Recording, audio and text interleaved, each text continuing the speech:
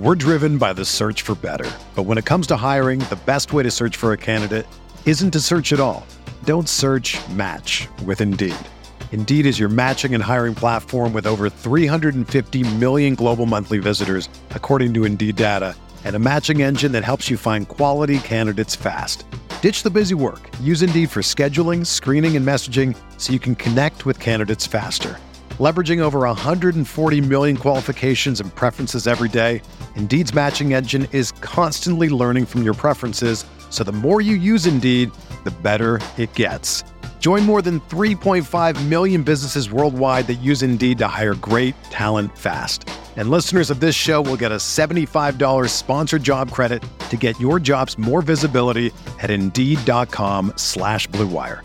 Just go to Indeed.com/Blue Wire right now and support our show by saying that you heard about Indeed on this podcast. That's Indeed.com/Blue Wire. Terms and conditions apply. Need to hire? You need Indeed.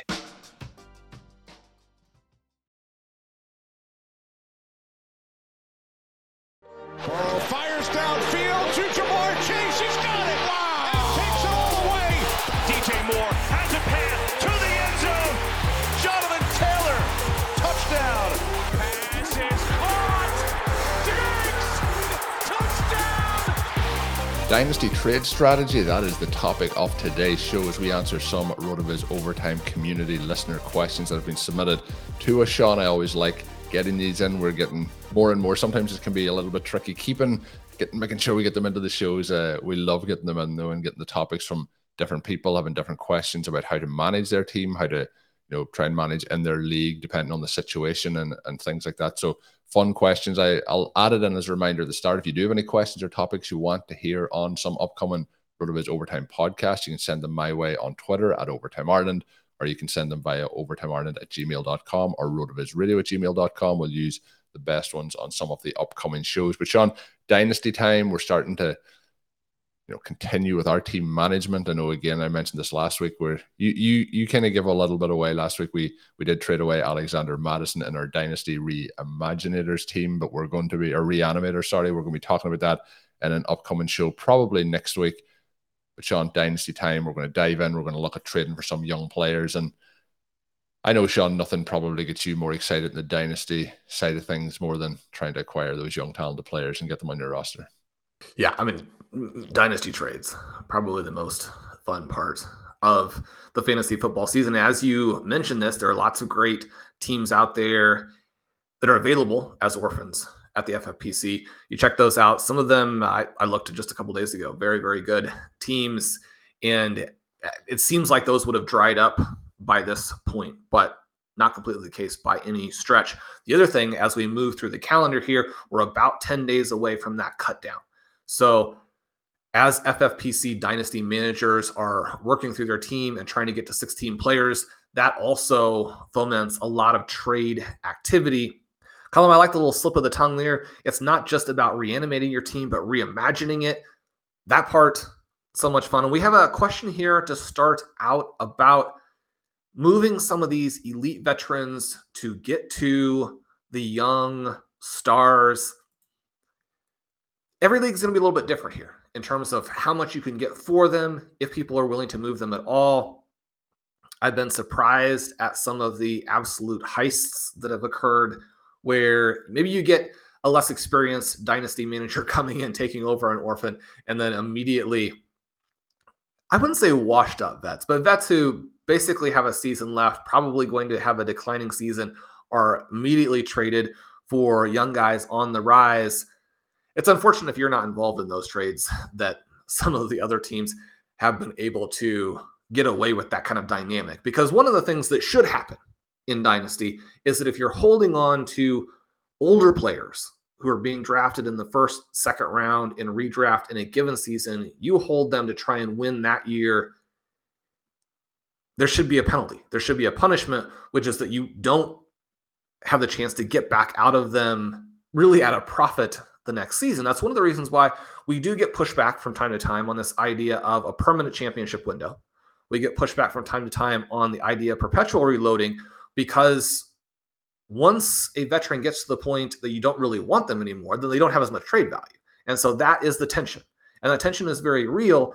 And yet I strongly believe that the concepts work extremely well, in part because they will get you to the point where you have such a strong team that you can take a risk every once in a while on a veteran and maybe ride them to zero because the rest of your roster is so strong. Big picture, you obviously have to keep turning the talent over, and you have to keep remembering that the young players are going to do more from a scoring perspective than it probably seems like at that point.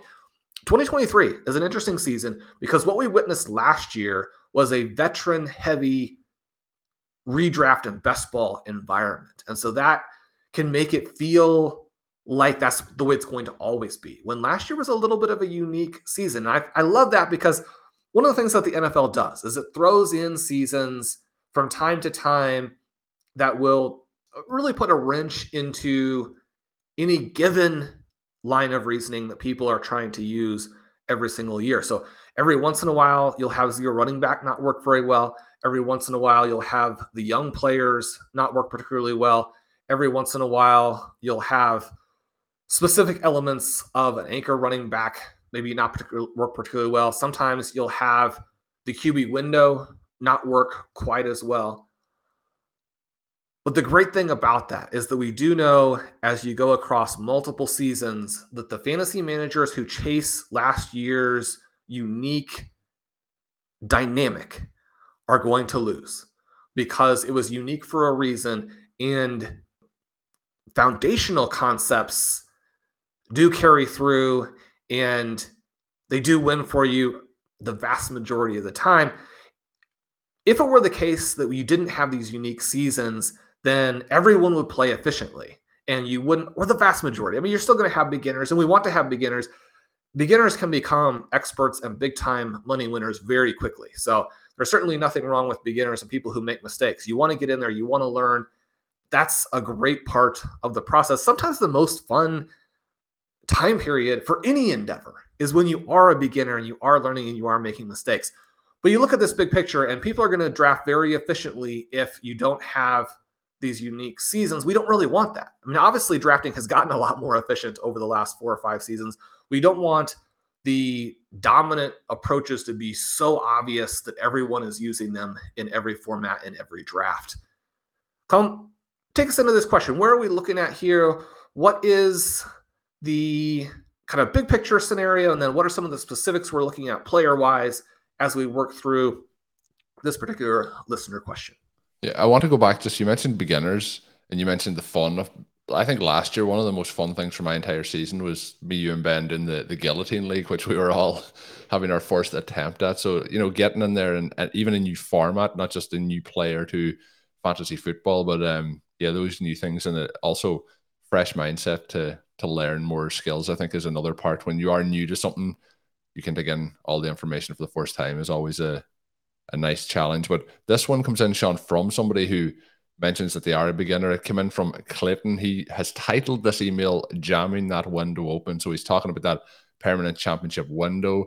He says, "Hi, Colm. I'm a dynasty newbie, only 1 year in the league under his belt." But he said, "Fortunately, I discovered the RotoViz Overtime podcast right around the time he decided to try dynasty, and absolutely love learning from you and Sean discussing dynasty strategy." So that's what we're here for. But says he values the insight, and in particular the idea of perpetual reloading and keeping your championship window open. Did say he hit on some beginner's luck, he calls it, in his startup draft last year, but I think hopefully that's just smart decision making that continues throughout his dynasty run here. But he is interested with the idea of continually reloading and playing to win every year. Obviously, everyone wants to play to win every year, but that is easier said than done. John, you mentioned, you know, some people want to keep those veterans or trying to have those names that are, I guess, more popular from the previous year versus players who might be yet to break out. He said he's tempted to run it back with the same core roster that he had in 2023, but he doesn't want to miss out on good opportunities to reload. He's curious to hear some of our thoughts. So I think with these questions, something I like to do, Sean, is rather than go into the specific team and the entire team, going into the opportunities based on the strategic element of it. So in terms of the overall question is, he's wondering about trading younger players, for younger players, or for younger players plus picks, and especially about getting out on guys who might be about to lose their value. So players who are still quite popular. He said based on his roster, though, the most likely trade candidates would be Daniel Jones, Austin Eckler, and Deebo Samuel, but he doesn't want to leave himself short at quarterback. The other part then that he also mentions is he's not sure if Eckler or Deebo really sell highs right now. Obviously, Eckler's in a situation where, depending on what happens with his contract scenario, I think the worst case there would be, if he doesn't play, holds out. Obviously, you want Eckler to be on the field, but if he can work things out with the Chargers, it's probably the best place for him to be. But he also may end up in a very positive situation. So holding him at this exact second in time is probably the way to go. But when that contract situation I think he'll still be a sell high at that point based on what he was able to do. But other players he has, CEH, Gabe Davis, McCole Hardman are definitely not sell highs. I think I'd be holding on those guys true at this particular moment in time based on how their values have gone down, Sean. But the main question here is those players who may look as a key piece on your team now, let's just say an Austin Eckler, who I think fits pretty well into this based on his age. Other players on this roster, though, are Tyreek Hill, who I would be putting into that there scenario, I think, here. And Amon-Ra St. Brown is a younger player, but still has been in the league for a number of years. So I just wanted to mention both of those guys as potential players who would fit into this sort of scenario. Other players, Josh Allen's there, Justin Fields is there. Obviously very exciting quarterbacks in super flex formats, but we'll stick, Sean, to those veterans. And I think Eckler, Tyreek, and Deebo are probably the main ones. And I would slide in Amon-Ra for your consideration. But what are your thoughts on moving those sorts of players now, looking for those younger players and potentially adding in picks with them? And I would be willing, depending on how the league is set up, to potentially go the opposite way with those players and picks for some of the top end rookies, or not rookies at this point, but younger players entering their third year, their second year, and kind of paying up with picks and a veteran player to get those younger players. What are your thoughts? Because I do think with the likes of Tyreek, we're seeing wide receivers play for longer. The veterans are kind of hanging around. The age where maybe the real elite options are going to start to fall off may add on a year or two as we move forward here with modern medicine and scientific research into how to keep your body in the best shape. But Eckler feels like somebody who, although he has put up those massive numbers, the cliff could be very close. Deebo has his injury concerns, but Tyreek is somebody who's up there in age as well that wasn't mentioned in the original email. Anyone there you'd be targeting to move? This team is really interesting, and this question is really interesting because so much of it comes down to what type of risk do you want? As the team is currently constructed, it has a fantastic starting lineup, even though the second running back spot is a pretty big weakness. And when you have that really strong starting lineup, that's when you dominate your league and win a title when you stay healthy, right? The difference between this team with Eckler healthy and Eckler injured is the difference between being the overall favorite and really having to scratch and claw to make the playoffs at all. And if you miss the playoffs when you have Austin Eckler, then he's going to be difficult to trade the following season. I had a league last year where I worked really hard in the offseason to trade Austin Eckler and could not get it done because nobody was interested at the price. It was a half PPR league, which in some cases will make it more difficult to trade a player like Eckler, even though the actual scoring profile for someone who just scores that many points in general is still high, right? So you have someone, maybe he's difficult to trade because of the format, maybe he's difficult to trade because of the age. I wasn't able to move him, and then I won the title, at least in part because I hadn't moved him. I mean, he scored a ton of points. Everybody knows that Eckler was the key to 2022. And so you have some of those anecdotes that are going to come through over the years where you tried to move someone, failed, and then you were very lucky that you had failed. But I do think big picture, as we move forward, and Eckler is a year older now, you have a lot of risk when you have a thin starting lineup. You look at all the rest of the teams in your league, and maybe some of the teams that even finished in the bottom four, now they have a good pick in this year's draft. You're looking at them and saying, well, why were they bad? Were they bad because they let their team completely fall apart? Were they bad because they built a very young team and 2022 was terrible for young players? Were they bad because they had a great starting lineup and those guys got injured? And if you just have a starting lineup-based dynasty team and the guys get hurt, then you do lose, and your team is going to look awful. The question then is whether or not the values for those injured players are going to bounce back, and a lot of that is going to depend on age. The values for young players bounce back pretty substantially in most cases. The value for older players when they get hurt often never comes back. And so The risk, if you stick with the strong starting lineup, is injury-based and age-based in the fact that over time, and when I say over time, it's really a pretty short window, your team is going to deteriorate, and then you have to embark on a rebuild instead of a reload, and the rebuild can take a long time and be very frustrating, even though it's an interesting intellectual challenge.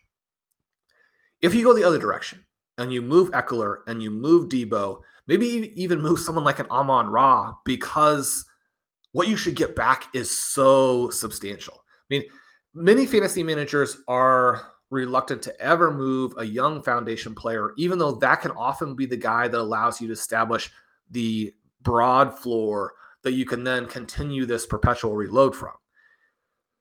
So you move a couple of those guys and you get young, and then you have a season like last year where the wide receivers don't score very well until the end. Someone like a Jameson Williams never scores. And you go through this bumpy, frustrating season where you're looking at the names on your roster and thinking, I kind of like this. I mean, this team next year will probably be awesome, but I didn't really anticipate being bad. I especially didn't anticipate being bad after a year where I was in the championship game. But the flip side of that could be that those guys come out and actually score, and then you have a team that looks like an unstoppable juggernaut for a long time. I guess the conflict here and the way to think about it is that either way you could lose. If you don't think you could lose in the upcoming season, then you've either built this perpetual reload type of team for a long time to where you have basically 2 times an elite starting lineup. In that case, even injuries are not going to hurt you that badly, especially because if you don't need to wait for those guys to come back and give you the chance to be good at the end of the season, then you can move them. Even if you move them at a little bit of discount, you can continue to fill in behind, right? That's the value of having built this unstoppable juggernaut. But if you're a normal dynasty team, even a normal, really good dynasty team, the idea that there's no risk is simply not true. So you have to choose your risk, and your risk is then this year, but then what does that mean for year 2, year 3 versus a team that you have the risk now, and then year 2, year 3, things can really run off the rails. Again, a lot of this is going to come down to the individual person, what they feel like they're good at, what they enjoy doing from a dynasty perspective. But as I have framed that, it becomes clear, and obviously we talk about perpetual reloading, so it's already clear which kind of risk we like to take, because if you take the one risk of your players not being ready in time and not having enough high-end scoring because the guys are too young, that's the kind of risk that as you build from it, the team continues to be very, very good. The other type of risk is really dangerous. Yeah, and one of those risks is kind of proactive and one's a little bit not even reactive, almost just like staying where you are. Like the big risk with a team like this is you look 2 to 3 years into the future and Austin Eckler, Tyreek Hill, and Debo Samuel are no longer factors, like, star factors in the NFL. And then this team starts to have a lot of trouble. Obviously, you'll have rookie picks and other ways of taking in other players, but to build out that depth, you also mentioned, Sean, about being able to kind of have that secondary squad almost that you could have as your starting lineup as well. And I think that is the way to look at the depth here is very limited. So you have a team to start, but if anything happens, and then when bye weeks come in, there's a lot of different scenarios that could make it very, very tricky to be confident in that week's starting lineup. The other question, Sean, that when he mentioned Daniel Jones was he doesn't want to leave himself short of quarterback, and in brackets he put is injury insurance a consideration here. With Josh Allen, with Justin Fields, I would be happy in that situation to trade away either Daniel Jones or Brock Purdy. I think based on the contract situation with him and the Giants, I think you're likely to get more return for Daniel Jones and the Brock Purdy, obviously, injury. I wouldn't be afraid at all there to move Daniel Jones. I know he's one of your favorite kind of more value quarterbacks in fantasy, but in this situation, I think you can continue to really reload the team by keeping those 2 elite quarterbacks on the roster. And I agree with that completely. Daniel Jones, someone I have ranked really high. And so if you move him, you got to get a lot. And it might even be something where you move Justin Fields instead, even though Justin Fields is one of our very favorite players, because you can get so much and the injury risk with Fields is there. One of the reasons why I think in scenario A or scenario B that we just talked about, either one of those are compelling, is that when you have Josh Allen and Justin Fields, you're going to be a competitor for the title, and you don't want to necessarily bypass any of those seasons. At the same time, if you move your stars and get really young, and the young players are not able to put up enough points in 2023, one of the things that could happen is that Justin Fields and Josh Allen score so many points themselves that they drag that entire team into the playoffs. Maybe you don't get a bye, which is a problem. We want to try and get as many byes as possible. It's just so easy to lose those playoff games due to bad luck. But you drag that team into the playoffs, and at that point already, the young guys then are ready to score. A Christian Watson is ready to be an impact player.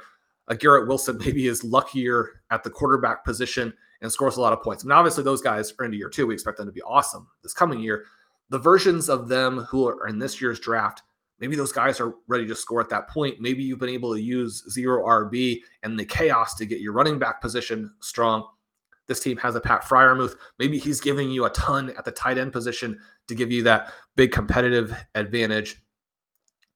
Especially, I think, when you're so powerful at QB, the temptation to get young with this and to be unstoppable for a decade, I think that's hard to give up. You don't ever want to trade QBs in Superflex without getting a ton. So this is something where you put Daniel Jones out there and you wait, because if you move him at a discount to what you could get, you're going to always regret that. But I think that you should move him if you get the package that he deserves. Looking at Superflex, and I tend to play it in a more risky way than a lot of other drafters. We talk about zero running back, and from 2013 to just very, very recently, that was such a huge advantage because most people were not doing it and didn't understand the power of it. I think that we're in a similar case in Superflex, not exactly with zero QB, but with taking risks at quarterback and to be thinner at QB than maybe some of your league mates are. Now, that doesn't mean that you ever want to give away a Josh Allen or Justin Fields. Once you're there, you want to lean into that. But if you have a third quarterback, a fourth quarterback, you've got to look at that as potential ways to make the rest of your lineup so strong to move picks into the future so you have multiple firsts in multiple seasons going forward. And that depth at the QB position, yeah, don't give it away. But at the same time, we talked about how I think there were like 20 backups that factored into the 2022 season.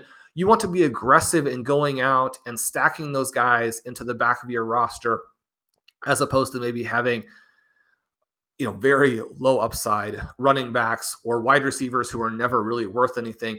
If you get a third, fourth QB and backups at that point in time, sometimes you're able to just then simply move those guys for a package that means something.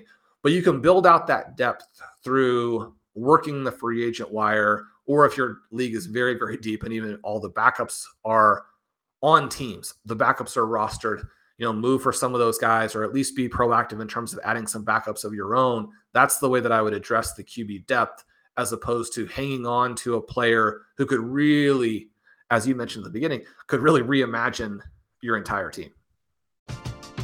We're driven by the search for better. But when it comes to hiring, the best way to search for a candidate isn't to search at all. Don't search, match with Indeed. Indeed is your matching and hiring platform with over 350 million global monthly visitors, according to Indeed data, and a matching engine that helps you find quality candidates fast. Ditch the busy work. Use Indeed for scheduling, screening, and messaging so you can connect with candidates faster. Leveraging over 140 million qualifications and preferences every day, Indeed's matching engine is constantly learning from your preferences, so the more you use Indeed, the better it gets. Join more than 3.5 million businesses worldwide that use Indeed to hire great talent fast. And listeners of this show will get a $75 sponsored job credit to get your jobs more visibility at Indeed.com/Blue Wire. Just go to Indeed.com/Blue Wire right now and support our show by saying that you heard about Indeed on this podcast. That's Indeed.com/Blue Wire. Terms and conditions apply. Need to hire? You need Indeed. Whether you're a world-class athlete or a podcaster like me, we all understand the importance of mental and physical well-being and proper recovery for top-notch performance. That's why I'm excited that Unified Healing is sponsoring podcasts on the Blue Wire Network.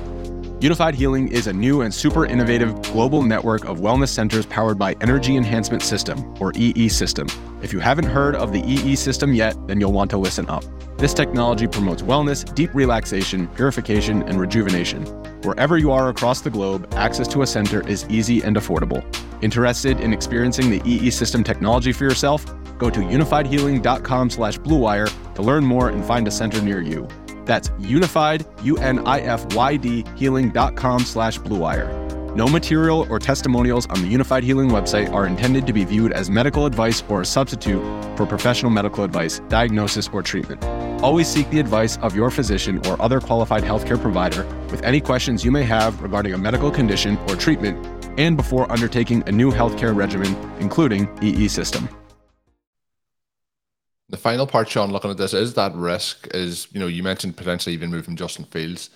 When you're making those moves, it never really feels great to be moving on a player who's, a star player and feels like a foundation piece. But that is what keeps that window open, because when you keep them past the time that you can get the most out of those players, then you're obviously going to not get the return and you're going to be left with a less valuable team or, less valuable picks, for example, to be able to continue to build that out. So the toughest part is sometimes making those moves. You have to make uncomfortable decisions and moves to help continue to improve that roster. And if you're looking to keep that window jammed open, as Clayton has mentioned here in the email, I think that's the way to do it, and trying to get that balance off risk, as Sean has mentioned in his response there. The other part, I want to thank Clay for sending in this question. Sean, he gets bonus points here with the final line. He writes slancha, so throwing in some Irish into it. Very impressed with Clay's finality to this email, but thanks again for that question coming in. But Sean, speaking of risk, it seems to be a theme of today's show. The word has been used more on this podcast than I think any other OT podcast in history. But Adamson's in a question. He also mentioned, Sean, he is part of the 100% Howell rostership club. So another seems like a lot of people listening and continue that trend here, even moving forward. But one of his things here that I thought really stood out that was interesting, it is about risk. His league has a hefty bonus for being the first team to win 3 championships in this dynasty format. So each year, $350 out of the $850 total pot goes into this champions pot. So the first person to win it 3 times will take that pot home. At the minute, there has been 3 years for this league, 3 different champions, so they're all at 1 each. But that means the minimum pot for that rollover kind of reward is $2,100. So a minimum of 2 years would be required to move forward. So we're looking at some serious bucks when it does get one. He has won 1 off those 3. So he's wondering if he can go and win another 2 to get that prize pot. Interesting part of it though, Sean, my question for you is, when it's a situation where there is kind of an incentive to win multiple leagues, obviously you want to win them to win the leagues, to get the bragging rights and to win the prize money at the end of it. But when it's a situation where there is so much off the prize pool basically going towards this pot, and the pot is obviously racking up the dollars over the years, what are your thoughts on really front loading the team to go win now? Or do you think it's better to just stick to your normal principles and to try and build out that roster that continues to perpetually reload? I think I know the answer as I ask you this question, but I wanted to put it to you anyway. This is an interesting specifics on it. I'm in a similar league. The one I mentioned that I failed to move Eckler, and one has a bonus every 3 years, which is a little very different than this setup, but one where that you're moving to this bonus season, and it wants you to kind of think long-term, but also aggressively, to where if you can win the bonus year, it's worth more than winning the other seasons. And so as you're trying to work through your schedule of peaking and maybe falling off a little bit, you could try and target the bonus. I've been lucky enough to win the bonus one, but the way that you do that is simply by building the best overall team. And then you need to get lucky in the right season, right? So you look at this particular roster, and it is older at wide receiver. He mentions that he's traded A.J. Brown, Brock Purdy, and a 2024 second for Justin Jefferson. That's a big package, and yet a really cool package, because Justin Jefferson, that foundation piece, hopefully for the next decade, has Devontae Adams, has Stephon Diggs, has Keenan Allen. Those are 3 players where if you could get out of them and not lose a ton of scoring, I think that now is the right time. And so even as you're trying to win that second championship, my preference would probably be to reload this, maybe lose the 2023 season and dominate 2024, 2025, try and win the second and third titles there. Keenan Allen is someone I would keep because I don't think that his perception is as high as his reality scoring is going to be for 2024, or at least what it's set up to be. He could get hurt. He's been hurt sometimes in the past. Keenan Allen, after a slow start to his career as a player from an injury perspective, actually missed very few games through the bulk of his career. Wasn't particularly healthy last year. If he bounces back and is healthy in 2024, I think he'll be an impact player. Davante Adams and Stephon Diggs, maybe the two most interesting players at the receiver position in all of Dynasty, because they're still first, second round picks in almost all redraft formats. Because they scored well last year, you should be able to get a ton from them. They are definitely win now players. And we know that there's no guarantee these guys are going to fall off. You could move them now, and 3 years from now, you're still looking at them scoring big points and thinking, what have I done?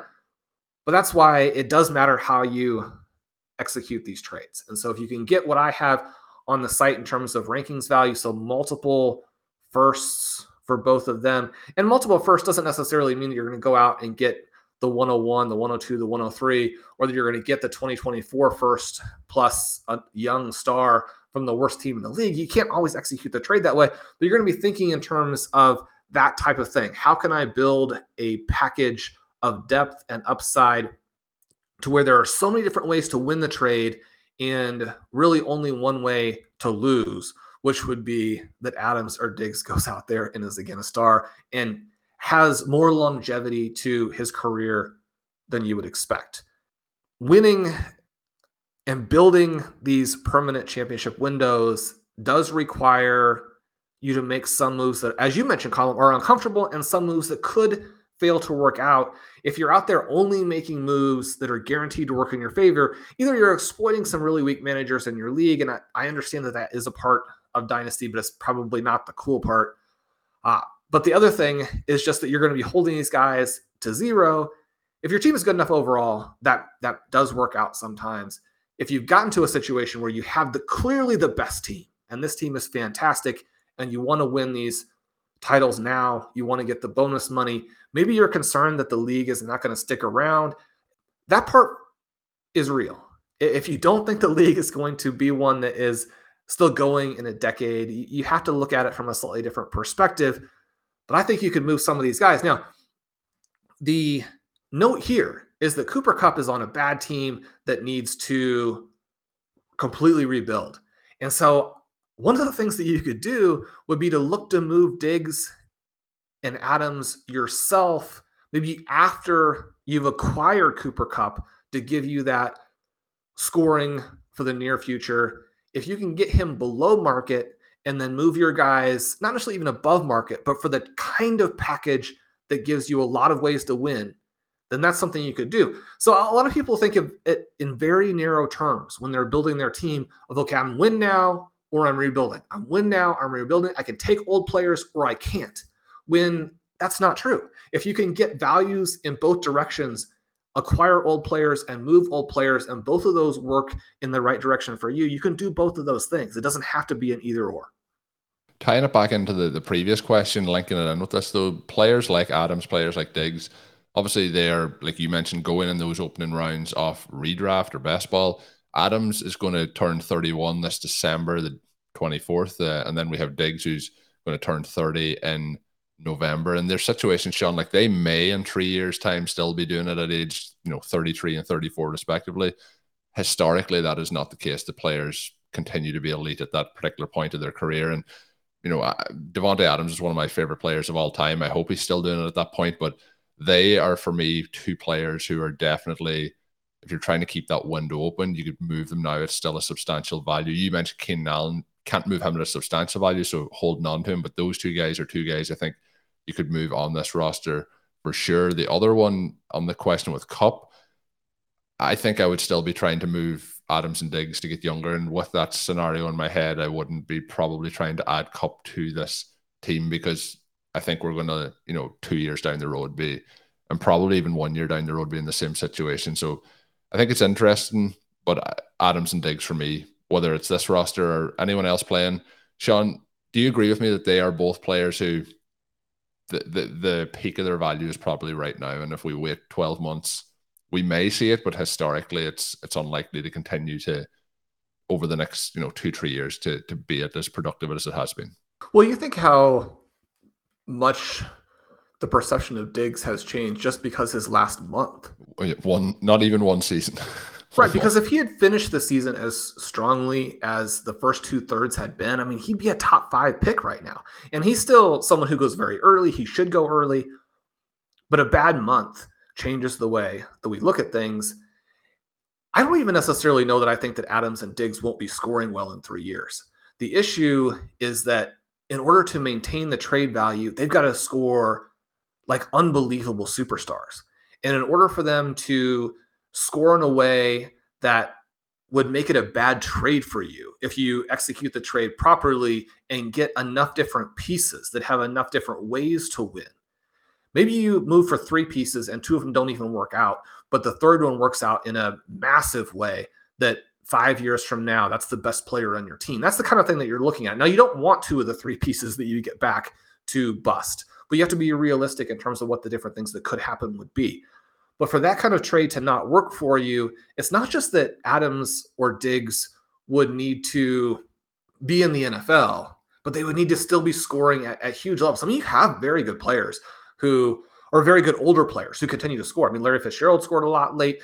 Terrell Owens scored a lot late. Randy Moss scores. I mean, the stars are going to hold their value better. And we see that for the aging curves, if you don't get hurt, that the better the player is, the more likely they are that they score in their 30s, just because they have a little bit they can lose and still be very, very good. Where the vast majority of players, you lose even a tenth of a step and you're just a guy. Right? That's not as much the case for the stars. They could continue to score, but that doesn't mean that the move isn't to trade them in Dynasty right now.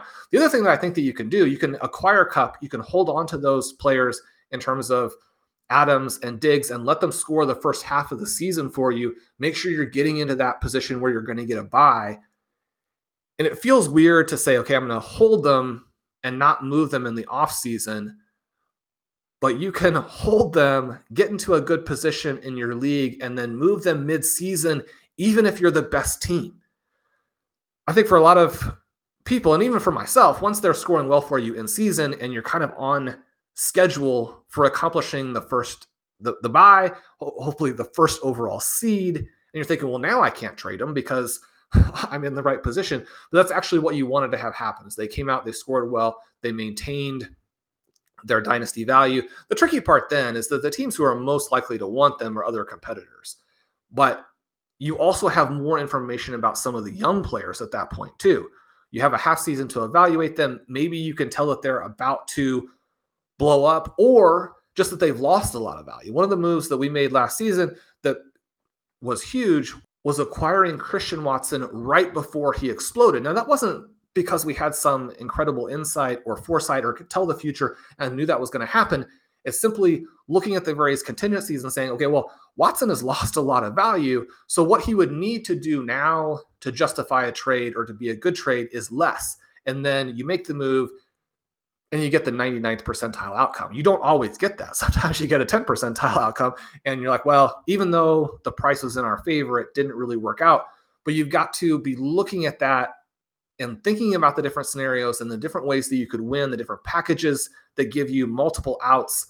That's going to be the way that you build the depth and you build a championship window. And you can do it in season, even though there are some risks attached to that. And then, Sean, moving in, and thanks again to Adam for sending that question in. But the last question today comes in from Eric. And this is one I feel can be quite a depending on your league and depending on the time that it has happened, can be one that can be frustrating for people in their leagues. I never really have a problem with trading, free agent budget, but the question came in is based on Eric's league at the moment and wondering about owners being allowed to trade their fab budget. So he thinks it creates a league imbalance. He appreciates that, it is loud and it's in the league, but some teams in leagues will trade their entire budget for something that probably isn't as valuable as the overall budget for your entire season to try and get those free agents, which for anyone out there, try not to trade away your entire budget. You'll need that to try and pick up players off the waiver wire. But Sean, what's your thoughts? And I know we can't do anything league to league, but I think most leagues it's used fairly. And to be honest, in most leagues I'm in, I don't see a huge amount of trades being done with fab budget. But what's your thoughts on being allowed to trade your free agent acquisition budget?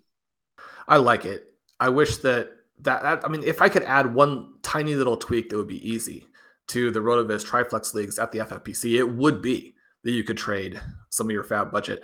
I think it creates some more flexibility. It creates for some interesting trades.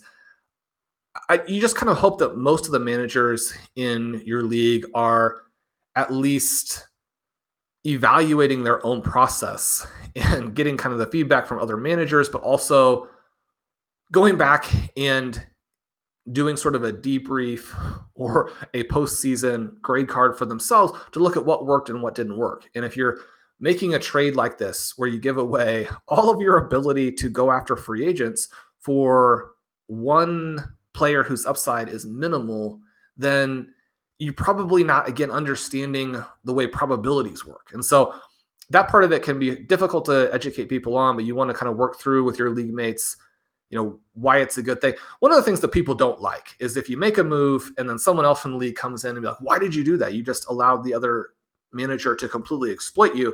Well, I mean, you're more likely to get blocked than to get into a great conversation.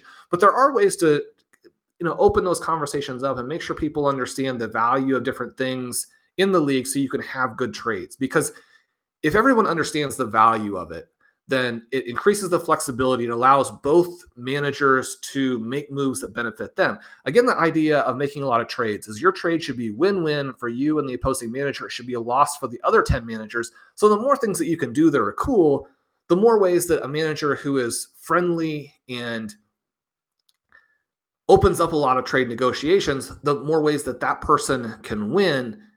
But we don't want to see these really unbalanced types of trades. Something that could happen here might be a nice little tweak would be to have just some sort of basic guardrails on this, that the fab budget can only be traded to 50% or can only be traded to 75% before a certain date.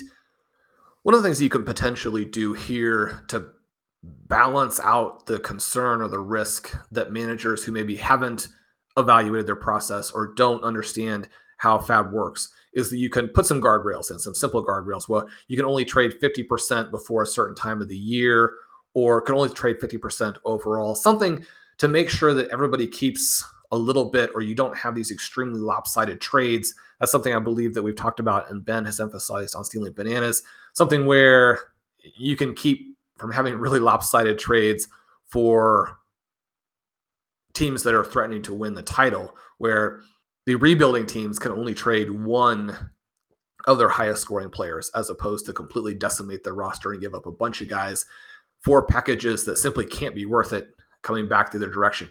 You don't want to have a situation where it's a win for both managers who are making the trade, but it's a win much larger for one than the other, and it's a tragic loss for the other 10, right? The competitive balance is so skewed in those situations that that's what you want to avoid in your league. So I guess I would encourage doing it. I think it's fun. If it has been a consistent problem in the league, proposing some very simple, hopefully not too complicated, and hopefully something that's doable with your league's software, but a simple rule to eliminate the very worst of these sorts of trades. And not just for this specific question, but that's something to consider across the board if you're having trouble with one-sided trades, or trades where someone who is a lot less active is really being consistently exploited by the most active managers in your league.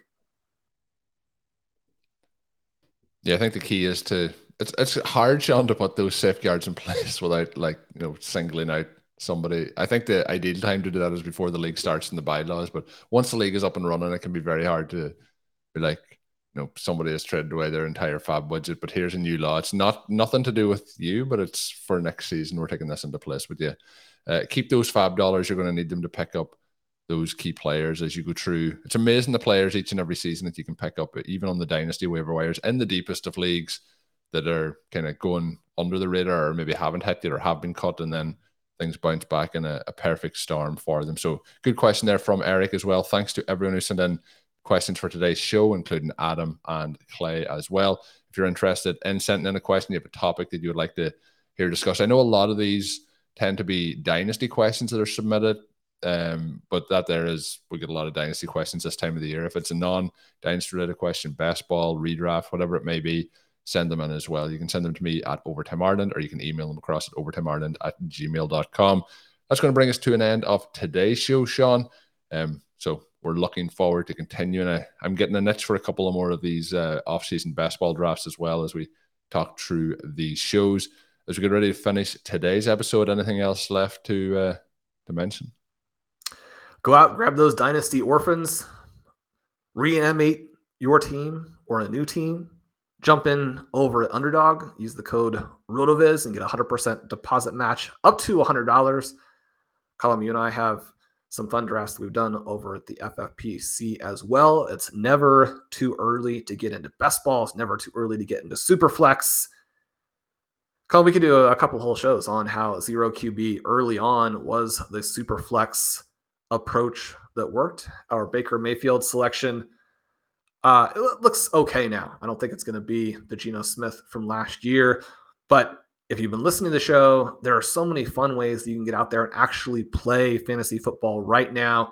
If your specific home league is currently quiet, and there's nothing wrong with your home league being quiet right now, but if it is quiet and you want to play some, we've got some great opportunities out there for you.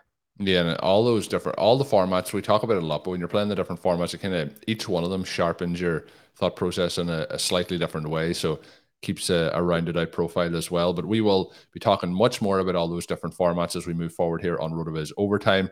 Drop us a written review on your favorite podcast app. I did mention this last week, but you can now leave writtens on Spotify, which would be very, very helpful to us. If you could go in and drop a written on the RotoViz Overtime podcast feed, drop them on the other RotoViz podcasts that you do enjoy as well. We'd really appreciate that across the entire network.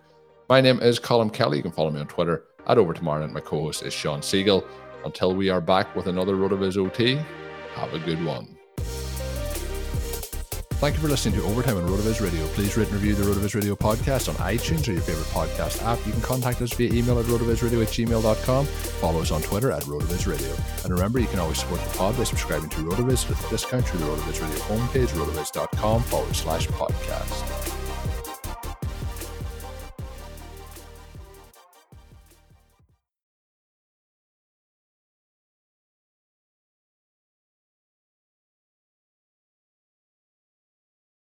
Everyone is talking about magnesium. It's all you hear about. But why? What do we know about magnesium?